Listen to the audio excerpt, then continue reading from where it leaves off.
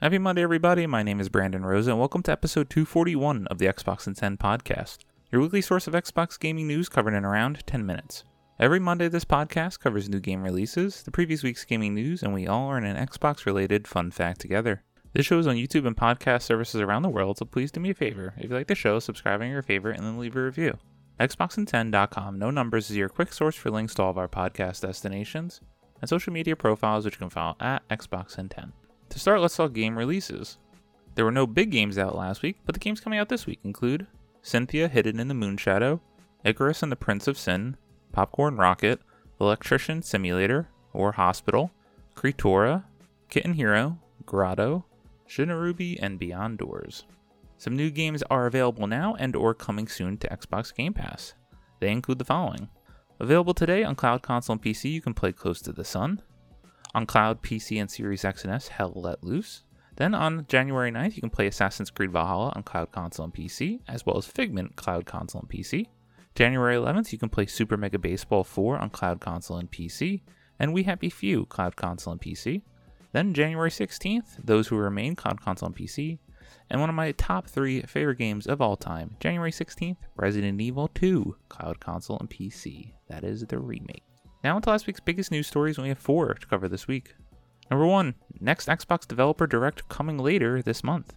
Mike Straw at Insider Gaming writes, the next Xbox Developer Direct event is coming later this month. A new post on Reddit by user Xantorn, who has been accurate in revealing showcase events in the past, claims that the next Xbox Direct will happen during the week of January 14th. Quote, first Xbox event of the year is going to be the week of the 14th. Can't speak on the Shadow Drop rumors, but the date has been set in stone, end quote, the post reads. Should it happen that week, it will likely be sometime between January 15th and the 19th, as those are the weekdays for that week. It's unlikely Microsoft would hold an event at this point during the weekend. This comes just days after it was spotted online that a Developer Direct could be happening on January 25th. While we can't confirm the exact date and time just yet, Insider Gaming also understands that an event is scheduled to take place within the next couple of weeks, further adding credence to the rumors. I really hope they do this again. I thought the last showcase was a great way to set up the year, and that shadow drop of Hi-Fi Rush and it being so good was awesome. There are some rumors that potentially Double Fine is going to be dropping Kiln as a shadow drop, a part of the Developer Direct, and I guess we're going to see in just 2 short weeks, hopefully. Can't wait. Number 2, Metal Gear Solid 3 Remake set to launch this year according to Sony. Tom West at True Achievements writes, Konami's remake of Metal Gear Solid 3 and potential starting point for a number of remakes for the franchise, Metal Gear Solid Delta Snake Eater has been given a 2024 release window.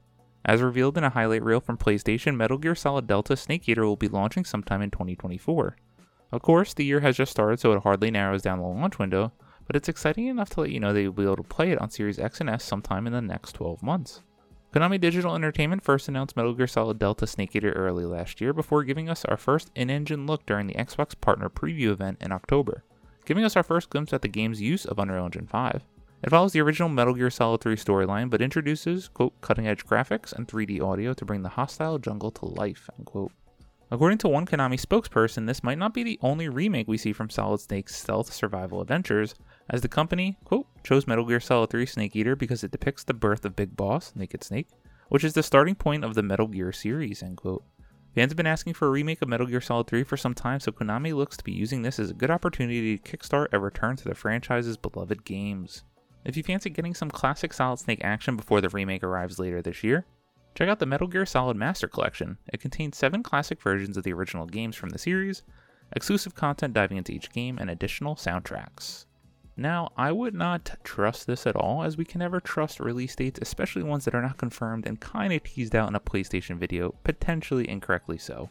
We have no reason to believe that this date or rough timeline will hit, but nonetheless it's exciting for the Metal Gear fans out there, to which I'm not one, at least yet, because I've never played a Metal Gear Solid game. I am really intrigued in the Master Collection, and I do want to see if it gets some better updates to get that first game in 60 FPS, and then maybe I'll check it out because this and the franchise is a big blind spot for me in my video game franchise history. Number 3, CD Projekt Red not interested in being acquired, says CEO. Marcus Stewart at Game Informer writes, CD Projekt Red is one of the biggest developers in Europe, but the studio behind The Witcher and Cyberpunk 2077 has no interest in being acquired. That comes from a new interview with CEO Adam Kaczynski, who discusses acquisition possibilities while providing small updates on the studio's litany of upcoming projects. Speaking to the Polish outlet Parkiet, Kaczynski was asked about rumors regarding the studio being a target of a takeover. He states via translation, quote, "We are not interested in being included in any larger entity. We have worked our whole lives to get to the position we have now. We believe that in a few years we will be even bigger and stronger.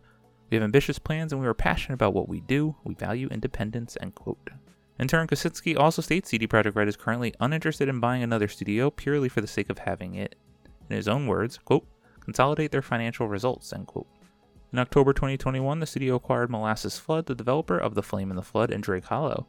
That studio is currently working on a game set in the Witcher universe, codenamed Sirius. Kaczynski also provides small updates on its portfolio of upcoming Witcher and Cyberpunk games, as well as its new IP. He states that work on the next mainline Witcher game, codenamed Polaris, is in full swing and has around 330 employees, which will rise up to 400 by later this year. Orion, the codename for the next Cyberpunk game, has been in the conceptual stage for some time. The development team is still being assembled. It will primarily be made from the CD Projekt Red's Boston studio, and eventually expand to Vancouver with support from the main Polish headquarters. Kaczynski then briefly touches on Project Hadar, which is a new IP that is currently in the conceptual phase. When asked what Hadar is, Kaczynski simply says, quote, "I assure you that it will be an interesting pop culture concept fitting both The Witcher and Cyberpunk," end quote. CD Projekt Red will spend 2024 chipping away at these games and is riding a wave of positive momentum following the successful launch of Cyberpunk 2077's Phantom Liberty expansion and other big updates the game received. Wanted to put this out there and make it abundantly clear they are not interested. However, I would say that doesn't seem to always be the case when we're talking about big video game studios. My example would be Bungie. After they left Microsoft, they seemed so hell-bent on not ever being acquired again. Then they got into that weird agreement with Activision. They also got Activision and secured Destiny, and then got acquired by Sony, and that doesn't seem to be going too well. So truly you never know, but there is a lot of neat updates for some basic stages of where some of their other games at. I'm not a huge CD Projekt Red fan because I'm not really interested in The Witcher as a series. Cyberpunk 2077 was very cool. I just, for some reason, didn't love it, which really surprised me. At number 4, Star Wars Outlaws arrives late 2024, updated.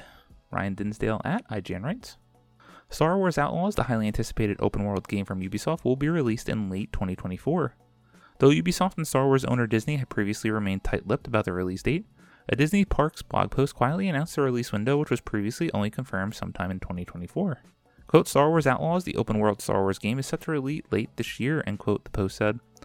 Quote, the game lets you explore distinct planets across the galaxy, both iconic and new. You can risk it all as Kay Vess, an emerging scoundrel seeking freedom and the means to start a new life, along with her companion Nyx. If you're willing to take the risk, the galaxy is full of opportunity, end quote. Star Wars Outlaws was revealed at the 2023 Xbox Game Showcase, with a gameplay presentation coming soon after, and fans quickly grew obsessed with the cute, Axolot-like Nyx. The game is set between Star Wars Episode 5, The Empire Strikes Back, and Star Wars Episode 6, Return of the Jedi, something developer Massive Entertainment said was due to the criminal underworld thriving at this time. The developer also confirmed Star Wars Outlaws takes more handcrafted and manageable approach to the open world formula, with one planet being roughly the same size as 2 or 3 regions in Assassin's Creed Odyssey. Update to the story, Ubisoft reached out to IGN to say that, quote, late 2024, end quote, timing had been updated to a, quote, correct, end quote, release window of 2024. So what does this mean? They're not saying it's late, so it could be earlier, which is really exciting. I'm a huge Star Wars fan, so I cannot wait for this game. I didn't have the highest expectations when it was being rumored, being by Ubisoft, another massive game, and I really didn't like The Division, but I thought it showed incredibly well. I'm so excited, can't wait to see more of this game. As always, we end our show with a fun fact about Xbox, and you ever want to take Xbox in the kitchen? Credit to Tom West at Your Achievements. The Xbox Series S toaster will roll out globally very soon. Microsoft has been praised over the years for its social media game, which peaked in 2021 with the launch of the Series X mini fridge, but it seems the company hasn't stopped there. Adding to its kitchen appliance range, Microsoft is now selling an Xbox Series S toaster, and it's available at Walmart for $39.99. Well, I don't have much to say. I love that they do weird things like this. I'd love to see what these things actually do in terms of sale numbers. Personally, won't be getting one as my wife would not be too happy with that, but I think it's very cool nonetheless. Shout out to you, Xbox, for being fun. Thank you all for listening to the Xbox in 10 podcast, your weekly source of Xbox gaming news covered in around 10 minutes. If you like the show, please subscribe on your favorite podcast service, share it with your friends, leave a review, and then follow on all social media at Xbox in 10. This past week, I have continued my playthrough of Alan Wake 2. I'm very early on in it, but I'm liking the vibe so far. Can't wait to play more. My name is Brandon Rosa. You can follow me on Xbox at Brosa93. Hope you all have a great week, stay safe, and keep on gaming.